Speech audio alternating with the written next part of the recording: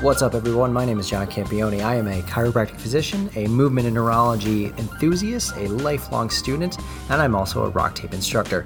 Welcome to the Rock Tape Podcast. We are setting out to make rock tape the industry standard for kinesiology tape, instrument-assisted soft tissue instruments, and mobility gear. I want to thank you for checking us out here. I've been asked a lot while getting this podcast ready, why a rock tape podcast? Well, I have the honor and the privilege to work side by side with a lot of industry leaders in their fields. We have the best instructors and I think the best education around, but I really wanted to spotlight the individual talents of each instructor. Maybe you want to take one of our courses and it's not in your immediate area, so you have to travel it to go see it. Who do you want to go see? Who are you going to spend the time, money, and travel expenses to go see to take one of our awesome courses? What instructor would be the best to fit your style and your interests based on what you do? So you honestly can't go wrong with any of them, but maybe you specialize in feet and you'd like to learn from someone who also specializes in feet. Well, we've got one of those for you. So I really wanted this podcast to highlight our awesome instructors and let a lot of you know who these people are when you're going to see them at some of our seminars. So I hope you take a lot of great information from this. I hope you reach out to some of these instructors if you have any interest in some of the things that they do. And I really hope you check out rocktape.com and take a look at some of our educational courses coming to you very soon. All right, I'm here with Steve Capobianco and Ethan Kreisworth. Steve holds a BA and MA in kinesiology and exercise science, in addition to being a doctor of chiropractic medicine. Steve is a practicing sports chiropractor. He currently holds a diploma in rehab from the American Chiropractic Association. In addition to that, he is a certified chiropractic sports practitioner. Ethan received his undergraduate and graduate degrees from California State University. He has earned his PhD in athletic training from Rocky Mountain University of Health Professions. He is also a faculty member at Rocky Mountain University of Health Professions. His current research is the epidemiology of musculoskeletal injuries among Brazilian Jiu-Jitsu fighters. Ethan, Steve, welcome, guys. How you doing? What's up? How you doing? Hey, John. Good to have you here. So we are here to really talk to you guys because honestly, I consider you guys the guru of rock tape education, and I felt that this was a really good time to kind of start this venue, this type of media for people to listen to us and kind of understand where we come from. Because one of the biggest things that I preach when I'm talking to people is that our education is very unique and very different from everybody else. There are a lot of people that do tape, there are a lot of people that do tools, movement courses, but we try to do things a little bit differently. So one thing I want to start with is really how you guys started with the company. So Steve, how did you really start with rock tape in the beginning?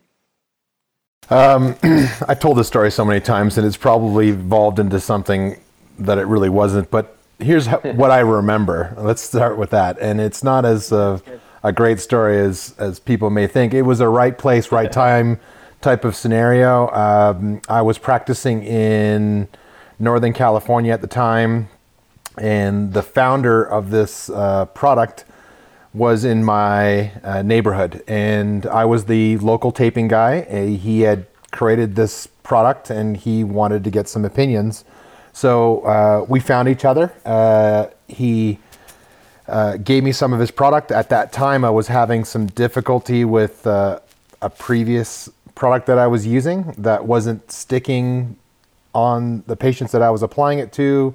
It wasn't giving me the outcomes that I was looking for. So it really showed up at the right time. And what he did was he gave me some product. I tested it. It did exactly what he told me it would do. So I called him back in and I said I had an idea that I wanted to share with him in respect to how I would apply the tape, which was somewhat different than what I was taught.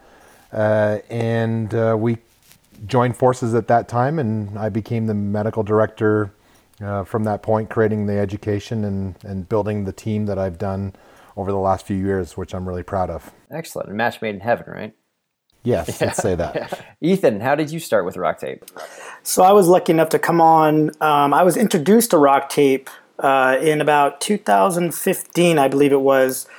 somebody who I did my PhD with was teaching for Rock Tape at the time, and Rock Tape was looking to build upon their education. I was coming off working with the Olympic boxing team at the time, and in between working with Concordia University and another university. And this was just a chance for me to get my foot in the door with starting to teach continuing education. So I audited a couple courses. I did some co-teaching for a couple courses with him. And back then, our bringing on instructors was a little different. He said, hey, we're looking for instructors. Would you like to be a part? So I got on and I got to meet Dr. Capobianco in Denver, and everything went well from there. Yeah, I think that's how I kind of started. Is, hey, you want to do this? Yep, I kind of do. Yeah, that's the way it was. So one of the biggest focuses really to talk about today is just how the education has evolved. Because I know when I started, we were at a certain place, and it's just been growing exponentially since then. So, Steve, how did Rock Tape really go from, as you alluded to in your introduction, from just being a product that could be sold in stores to being really an education system on how to use that product? Yeah, it's evolved. Let's start with that it has changed over the years, and we can have a conversation about that. But ultimately, it started off with a great product. Greg Van Indries, who's the founder and developer of this product, just put something together, and like he would call it, he says he developed a better widget. And what that meant is that this tape actually did what we expected it to do. When I tell a patient that the tape should last 3 to 5 days, I would expect it to last 3 to 5 days. And his formulation of the adhesive combined with the combination of the cotton and nylon weave, he's really just put together a product that most people, when you inquire, say that it's just a better product. So that started off, the relationship on a good foot. From that point, like I said, I called him back in and I said, I have a different model of approach. And at that time, and as most people know me as the Fascia Doc, which is my Instagram handle, I was applying tape to be able to, in my mind, manipulate the fascial system. I really didn't know if that was the case, but I was using my understanding of the fascial system to be able to navigate the body as a manual therapist, and then I just would apply tape along these fascial lines as I was learning to be able to influence someone's pain or change their movement capacity. So that's how really the structure and the model of education began, was taping for movement, not taping for muscles or taping for pain. And it's evolved over the last few years to being less of a mechanical tool and as most people recognize it now, more of a neurosensory tool. How we're using the tape to be able to communicate with the brain to be able to change the same parameters, which is pain and movement. So that's kind of like how it's changed, but ultimately it's living in the camps of a fascial system as well as a neurosensory system. Excellent, yeah. Ethan, you could speak to this too, because you're real big on the research, with your PhD. But where has the research come with that kind of neurological approach? And I don't even think we have to discuss it exactly with tape or even our tools, but just the manual techniques. Is we saw this paradigm shift from manual techniques starting from digging into people, the breaking up of things, the releasing, to more of we're doing something more to the central nervous system. Where do you guys see that, even just in the research, how that evolved and something that we started to undertake with Rock Tape?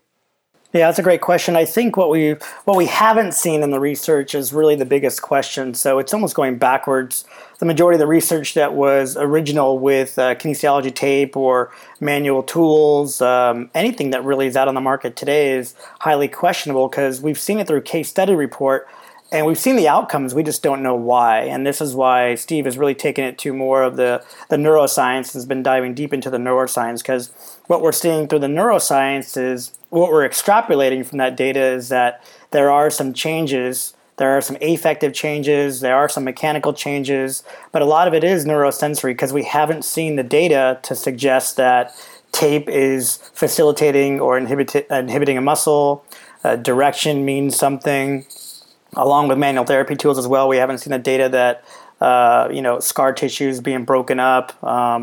So it's not really, what's the data saying, it's what it's not saying, I think. And I think a lot of people have really dropped down this rabbit hole of, where are we today in practice? We've been teaching all these things through education as far as manual therapy techniques, mobilization techniques, and what mechanically they're doing to the body. And we just haven't seen it. So what we're trying to do is best educate people on the neurosensory system and why changes may be occurring based on not seeing the data. So we're hoping that we can continue to develop more rock tape centric types of information so we can become a little bit more conclusive about what we're doing. But until then, it's still out there. It's still theoretical in nature, right? So we still have to understand that, and we get many people that come to the courses that want to talk about the hard evidence, and it's hard to say. So case study, very low level of evidence, but as far as randomized control trials, large cohorts, it's harder to see. It's harder to see. Yeah. Do you find that it's particularly difficult to discuss with those people about the hard evidence? Because I think one thing that I've actually seen you firsthand do is really to take some of that information and apply concept to it and say, well, this is how it would work if we were to use tape or if we were to use tools. It all depends on, who you're lecturing to. Going to, let's say, a physical therapy school, those students are taught that it's all about the evidence-based practice first. And we're trying to suggest that evidence-informed may be a nice route to what we're trying to discuss and educate. Like I said, evidence-based practice is based on large cohort, randomized control trials, systematic reviews, and it's hard. It's hard to show the evidence with that. Define that term that you just said, evidence-informed. So we want to take what's out there. So evidence-based practice is, your clinical expertise, what's the best research say, and the outcomes. So we would like to say that, based on the research and based on the evidence, how can we move forward conclusively by treating somebody with a tool? A tool may be a piece of tape or maybe a manual therapy tool.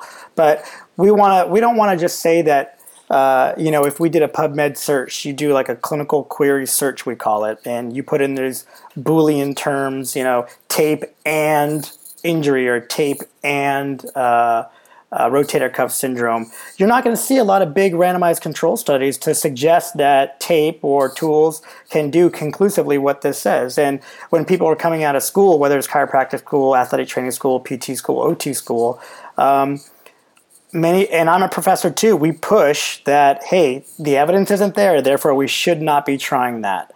And that's really not what we're trying to educate. We're trying to say, hey, if you're having outcomes with this as part of your paradigm of treatment, then you should be using it. Yeah.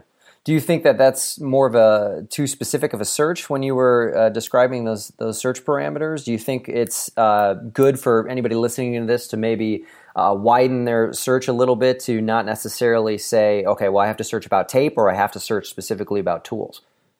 Well, if you do that, then yeah, if you widen your search and you're widening your mind, and I think you're coming up to what we're trying to suggest is that evidence-informed would probably be a better route as far as clinical outcomes. When you be specific, and we teach at universities, we teach to be specific when you're looking for something. If a 16-year-old male football player with an ACL injury comes in, you're going to search that as far as best outcomes related to what you're trying to achieve.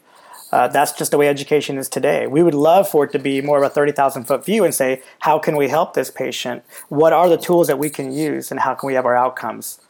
Yeah. Steve, were you going to say something? Well, I wanted to add in, but I wish it was my own statement, but it's not, because I get to live in a world of people that are much smarter than I am. Ethan being another example of this, but an individual named Paul Coker, one of our physio instructors from the UK, said this once when we were teaching in London, that we should have the evidence to guide us, not shackle us.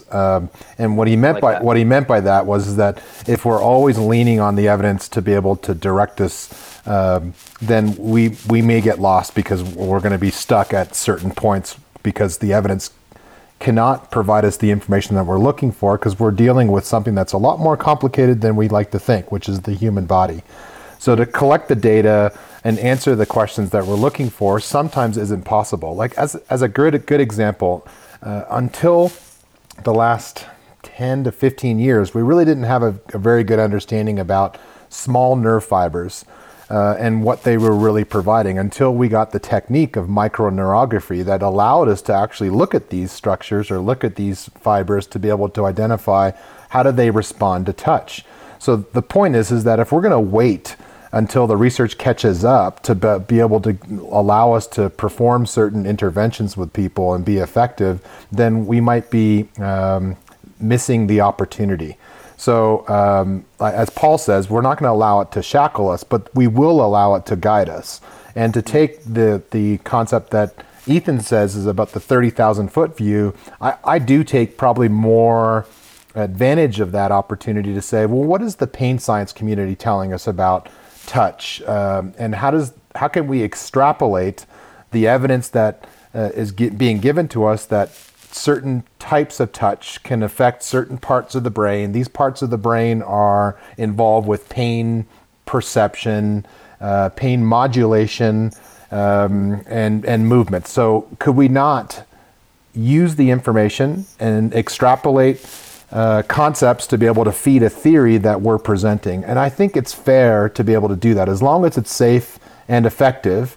Now we're starting to collect data in case studies and case series to be able to feed the researcher in the laboratory to be able to test these concepts. I think it's not so far-fetched to really take that model of approach. And this is really a model that we lean on, because when it comes to manual therapy, if we really looked at the evidence, if we're going to stick with evidence, most manual therapy will wash out as ineffective. So, yeah. But we all observe and experience that we're seeing changes in people, but do we really understand why? And can we get better and be more specific? And that's what really the platform that we're standing on. So research is a slippery slope, as you guys probably both know. When teaching to a group, you're really having to have a different conversation to be able to achieve the goal in communicating how we use the evidence to be able to inform us, not necessarily shackle us from accomplishing the goal that we're looking for. Excellent. Yeah. It's kind of what Ethan had alluded to a little bit earlier, is we're kind of working backwards, is we're almost trying things out in the clinic and making up these case studies, and then that's almost provoking the research studies that we're seeing come out. Would you agree with that? I would. Yes, absolutely. Yeah. So how, from a clinician's perspective, that's something, we see that a lot in our classes. We have chiropractors, we have PTs, we have massage therapists come into our practice, and what they always want to know is, how does this work in my clinic? So you guys individually as practitioners, how has this information really changed the way you've practiced throughout the years? Ethan? Thanks, Steve. I'll take that. You throw that off on me. To me, it's educating the patient. So if the patient, if we're working on some stuff and I find that, adding some tape or using a tool in the body can upregulate certain parts of their system and they can feel more stable, or, the tape or tool can downregulate certain parts of their body and they can feel more mobile, then we just use it. And it's really touch and go like that. Within Rock Tape Education, we leave it wide open like that. So it's more about the concepts, and if we can use tape in certain areas and achieve something, and we can show that patient that they can achieve something better, or they can freely move or be pain-free or have less pain based on a small technique, then that's a win. So, we show a plethora of techniques of taping and tooling in our coursework, but when it comes down to it, ultimately it comes down to the practitioner educating the patient on what they should or should not be feeling, or what they could or could not be feeling, and showing an outcome. So test, retest, everything's a test, and if we can have an outcome with some tape, then so be it. And we're not saying that tape cures cancer. We're not saying that tape makes me taller. I know that for a fact. But what we're saying is that if you can have an achievable outcome and you can show that outcome, then that's a win. So we can move forward. And again, I even tell people, you don't want to live on the tape like somebody lives on ibuprofen for pain control. We want to move forward. So the tape is just an adjunct to the therapy. And once we can show that therapy's been achieved, or somebody's doing a little bit better, then we'll move forward from the tape. You don't want someone walking out on discharge with tape on, right? Possibly not. Yeah. I think Rock Tape would probably like that, but maybe well, good point. Education. Yeah. Steve? Well, I'm going to just dovetail on what Ethan was talking about. Is it's a tool, and we have to remember that it's a tool.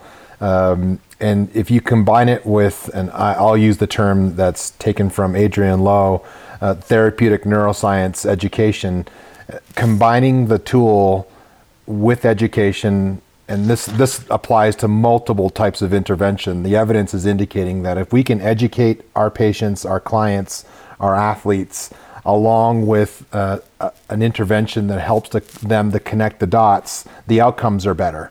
Right. So let me give an example. Someone that has lower back pain, the evidence, if we're going to look at what pain science is telling us, is that the evidence is indicating that that individual has very poor representation of that part of their body. So what that leads to is poor movement mechanics, increased pain, those two things in particular. So if I could use a tool like tape and apply it to their skin to be able to have a better conversation with their brain and improve their representation, their awareness of that part of their body. And now I have a captive audience saying, yeah, I feel that tape in my back. I feel my back better. I know where it is in space. And now I can take the opportunity of that awareness experience with what the science is telling us, saying, well, here's what we just did. We've had a conversation with your brain. We've improved your awareness of that region of your body, which leads to a decrease in pain, an improvement in your motor capacity. And now they start to understand what we're trying to achieve. And now they start to understand, well, why does that corrective exercise of cat-cow or bird-dog or whatever we're asking them to do, they start to connect the dots of why that matters. So then we get a more compliant individual.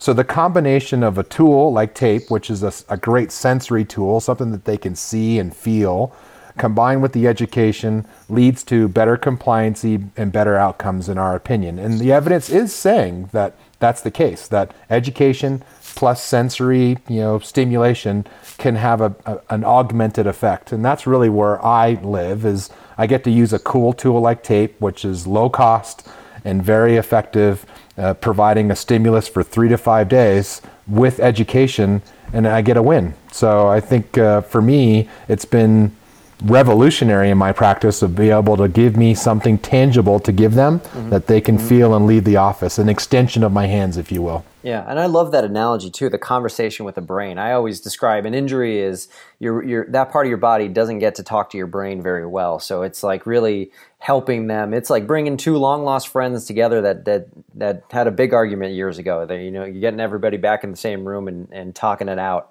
One thing you alluded to there was really kind of what the patient should expect from the tool. And I think that what we're trying to do is really shift the paradigm and try to not replace how people use tools, but almost just improve it. Whether it be tape or whether it be our blades, our instrument-assisted soft tissue tools. And one of the things with the instrument-assisted tools is that a lot of people know them to be, I scrape this painful area until it becomes, black and blue.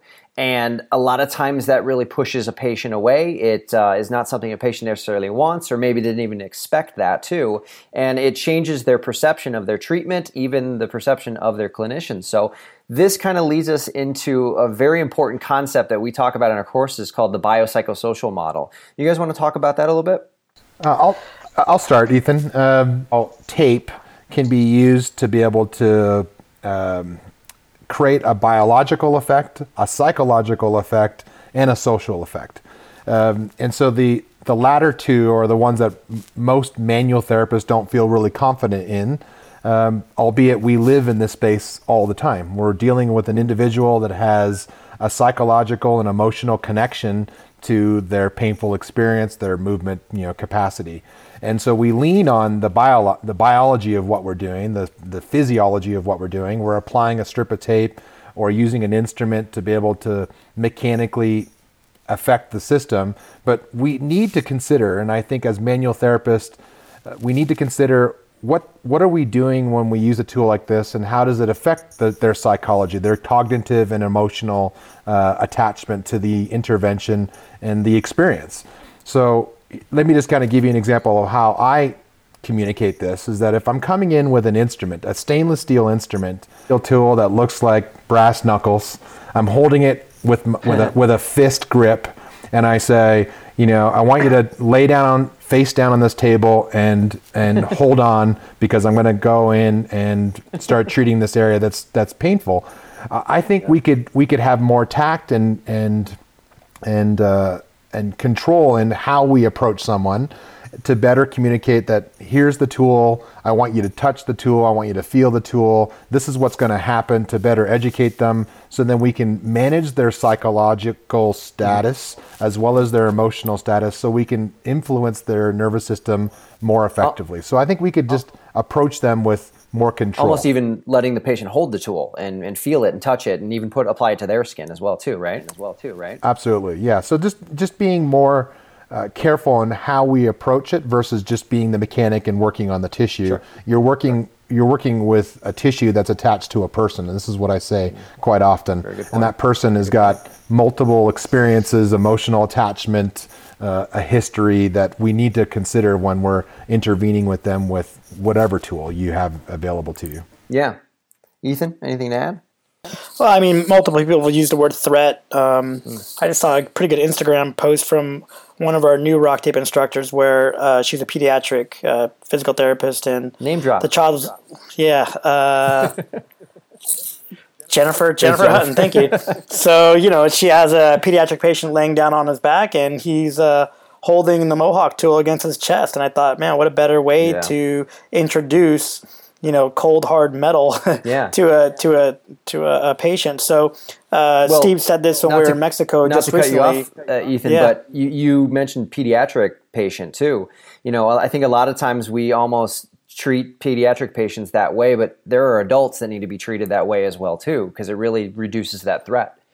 Sure, they're completely on threat. And, when you're in pain, you're on threat for the most part. And, you're working off the lower centers of your brain, and you're working off fight or flight, and you're not really getting to that neocortex, that moving idea of your brain. So this idea of threat keeps a lot of people in pain. And, Steve said this when we were in Mexico. People are fearful of the dark because you're fearful of the unknown. And I think the same goes for treatment. People are fearful of treatment because they're fearful of the unknown. You put stimulation on somebody for the first time, they're going to probably be in more threat than they are, not, because they don't know what that feeling is going to be like. So the less is more approach that we've been pushing for quite some time and educating people on is really what's new and current within the rehabilitative model. Yeah, it's almost like when you, touch metal and you pull your hand away immediately. Was that hot? No, it actually wasn't hot. You just didn't know if it was going to be. So you had that initial reaction for it too. So, that trickery, right? That instant response. Yeah, it's just your brain kind of tricking you. And I think that's something that you guys made a really good point, is that, somebody's going to come to you with pain, they're on threat. So they're going to be cautious no matter who it is. Even if it's someone they've seen for a number of years, they trust, they're still going to be on some kind of threat, and we just have to really make sure that we're giving them as much comfort as possible. Steve made a really good point with the way that the tools look. You don't want to, ball up your fist holding that tool and just start coming at them with that too. So one of the newer products that we've got rolled out last year in the tools category, but kind of getting much bigger this year is our Mohawk. And I absolutely love the Mohawk. The feel of it is fantastic, but the most unique thing about it is really what's very unique to tools in general across the board is the attachments. And the attachments really go along with that discussion of the biopsychosocial model and reducing that threat. So Steve, tell us a little bit about how the attachment idea came about and the development of the different attachments that we currently have. Yeah, the attachment came about while I was having a conversation with a colleague of mine, and at the same time as we were discussing about making the instruments that we have more diverse. That doesn't mean adding to the instruments where we'd have 30 different instruments, as part of our arsenal. I wanted to make the instrument I had in my hand more diverse and allowed it to do more things. So at that same time, as we were having this conversation, I was putting my phone, I had an iPhone, into a new carrying case. And I recognized the carrying case of my colleagues was different than mine and had more advantages. I was like, man, I want something like that. And they're like, well, you can just get this carrying case and just switch it out with your phone. And really, that's the genesis of what came down to be these attachments that we attach to the instrument itself, allowing the instrument to do different things by applying different attachments. And so the attachments that we have with the Mohawk, and this is first to market that I know of that's really done this, is that what I have access to with Rocktape, which is just, I'm so fortunate to have a guy like Cullen, who's our product guy, that I could say, Cullen, I want something that will attach to this instrument, this current instrument assisted tool, that allows it to do X or Y or Z. And he goes and sources it and figures out how to do it. So I ultimately wanted, for the first set of attachments, was one to allow us to better apply novel touch, sensory stimulation, low-grade stimulation. And so we came up with this comb attachment. And the comb attachment forces the practitioner to be more gentle, to not have to add much more force, because I think, and maybe I'm speaking for you two, but I know most of my colleagues in my space generally are tissue-based, mechanically minded, and they feel that they have to physically get a hold of the tissue that they're treating. Let's take the psoas as an example. The psoas, if we're truly treating the psoas, would take quite a bit of force to be able to get adequate contact to. Yeah. So I think people have intestines too. Right. Yeah. So I think the tendency is for people to overtreat, to put more force than that's necessary, which with someone that's in threat, like we just talked about, could potentially complicate things. So this attachment forces people to be lighter, because if you add a heavy hand to it and start adding more pressure, it'll create a noxious stimuli, which is the opposite of what we're looking for. So the comb attachment is unique. It's definitely different. It's going to force people to really reconsider how to intervene, because it's going to really force the person to be less heavy-handed. The other attachment, which I think is really cool as well, is a silicone sleeve that attaches to the instrument as well. And this instrument this attachment allows the tool to be grippier to the tissue that we're intervening with, which is the skin and fascia. So similar to a Dyson pad, if you guys have ever used a Dyson pad, the best description of one that I can give you are those pads that we have that we can put on our dashboard and just put our phone on, and our phone will stick to it. This is the same type of product, really, just applied into an attachment that connects to your instrument. And it allows us to create better shearing of the tissue, which improves the term that we use is tangential shearing of the tissue, which improves glide, improves mobility, and potentially can help with nerve entrapments. Yeah, and I would invite anybody to take a look at that sleeve and not get the Dyson pad, just wrap it around your tool, because that thing fits it perfectly. And just the handling that tool. I personally, I love the dry treatments. And one of the things that the silicone sleeve is really good for, Ethan, is nerve entrapments. And we started to add that into some of the curriculum, right?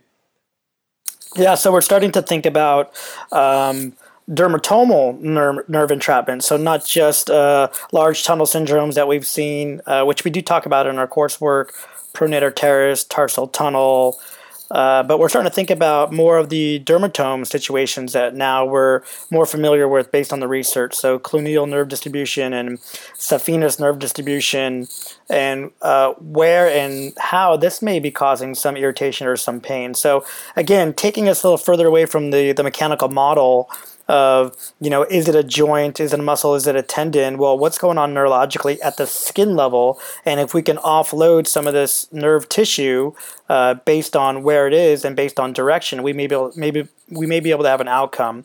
And then what we could do further than that is that after we've offloaded and gotten an outcome, then we could place tape in a certain direction too, to potentially have more of an outcome and a long-lasting outcome. So again, the biopsychosocial model, we still talk about the bio, but I think what we're educating people on a little bit more is that joint, muscle, tendon, bone, the things that we can see on imaging, the things that we can tangibly touch potentially, we can step back from now and say what's going on neurologically at the skin, at the dermal level, at the subdermal level, and at the fascial level. And I think these tools address those respectively. And I think a lot of people come into our courses, they've kind of got the bio down. That's what they've been doing for most of the years. They're coming for the psychosocial aspect, that neurological aspect as well too, right?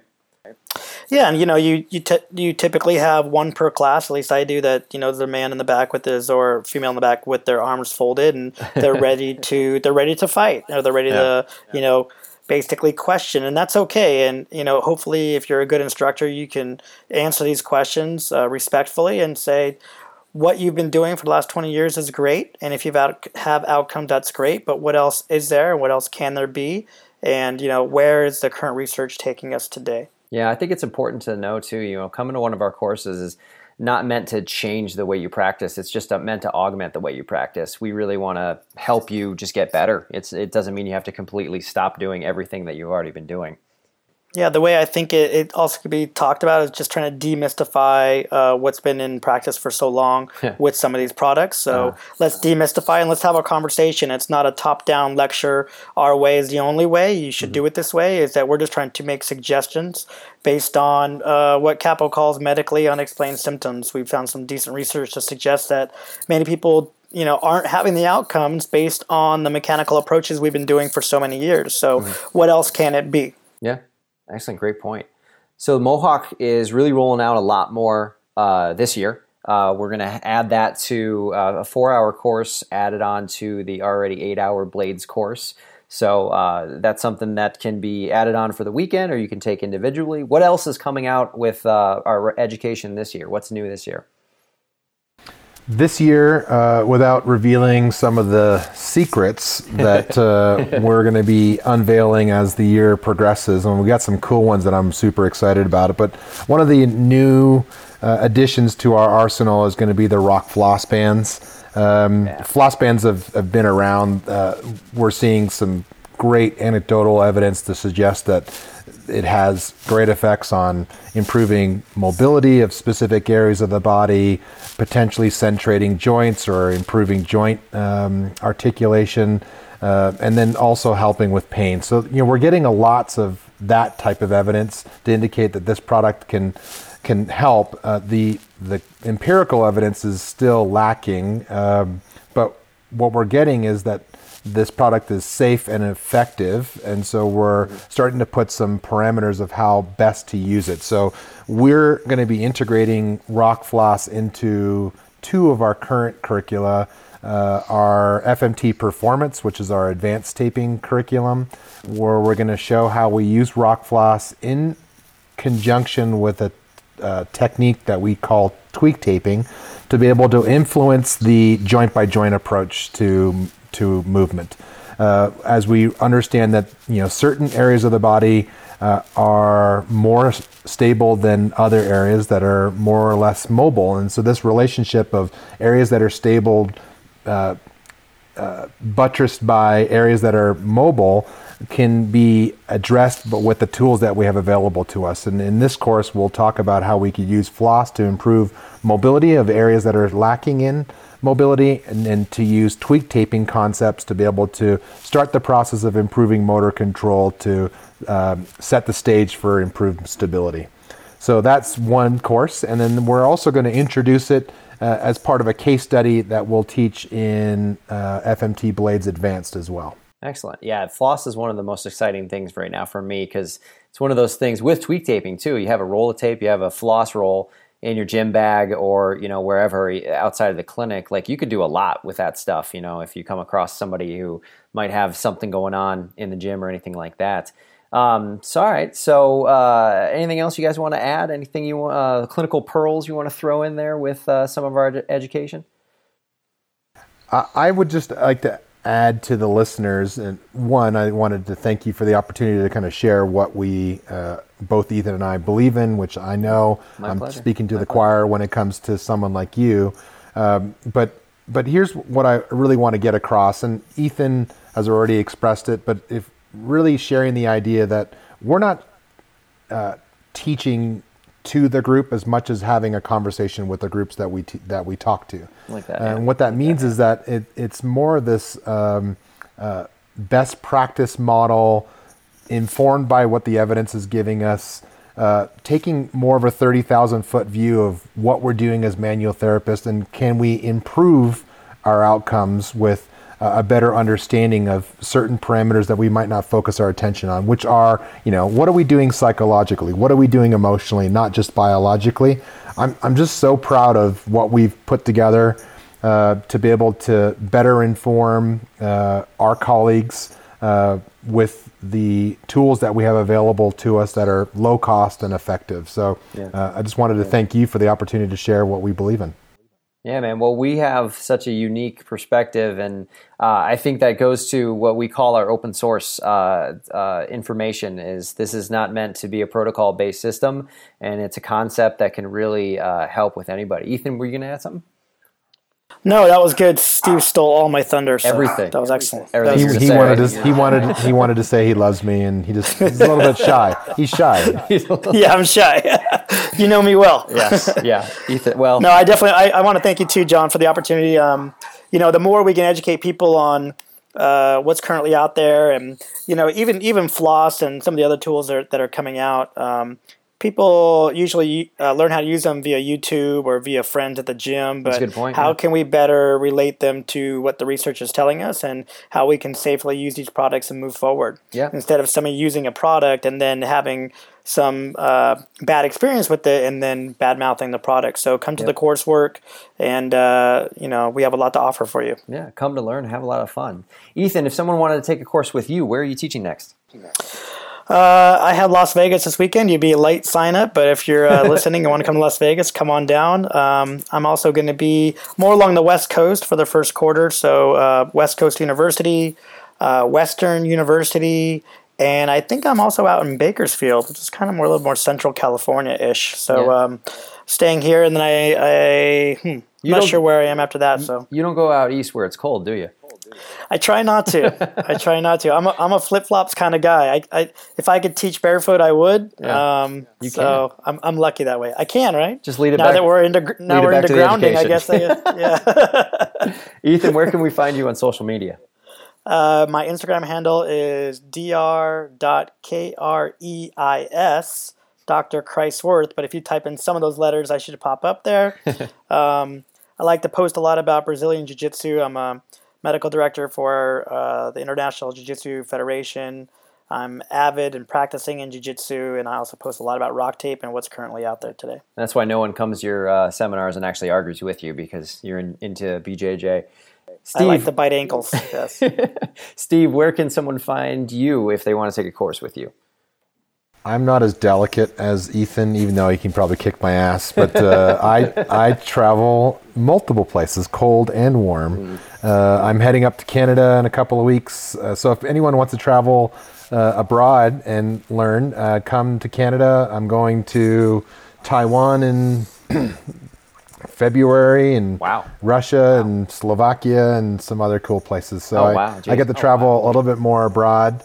I am conducting... or I'm going to be hosting a conference. The Rehab to Performance Group is having their inaugural conference this year at Project Move in Denver for February 24th and 25th, I believe. Awesome.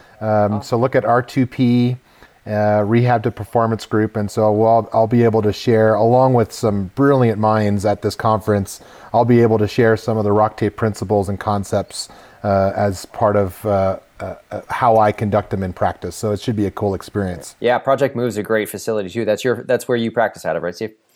Yeah, that's my facility in Littleton, just southwest of Denver, Colorado. Excellent. Where can we find you on social media? I'm a fascial geek, so you can find me anything that says fascia. You'll probably see my mug on.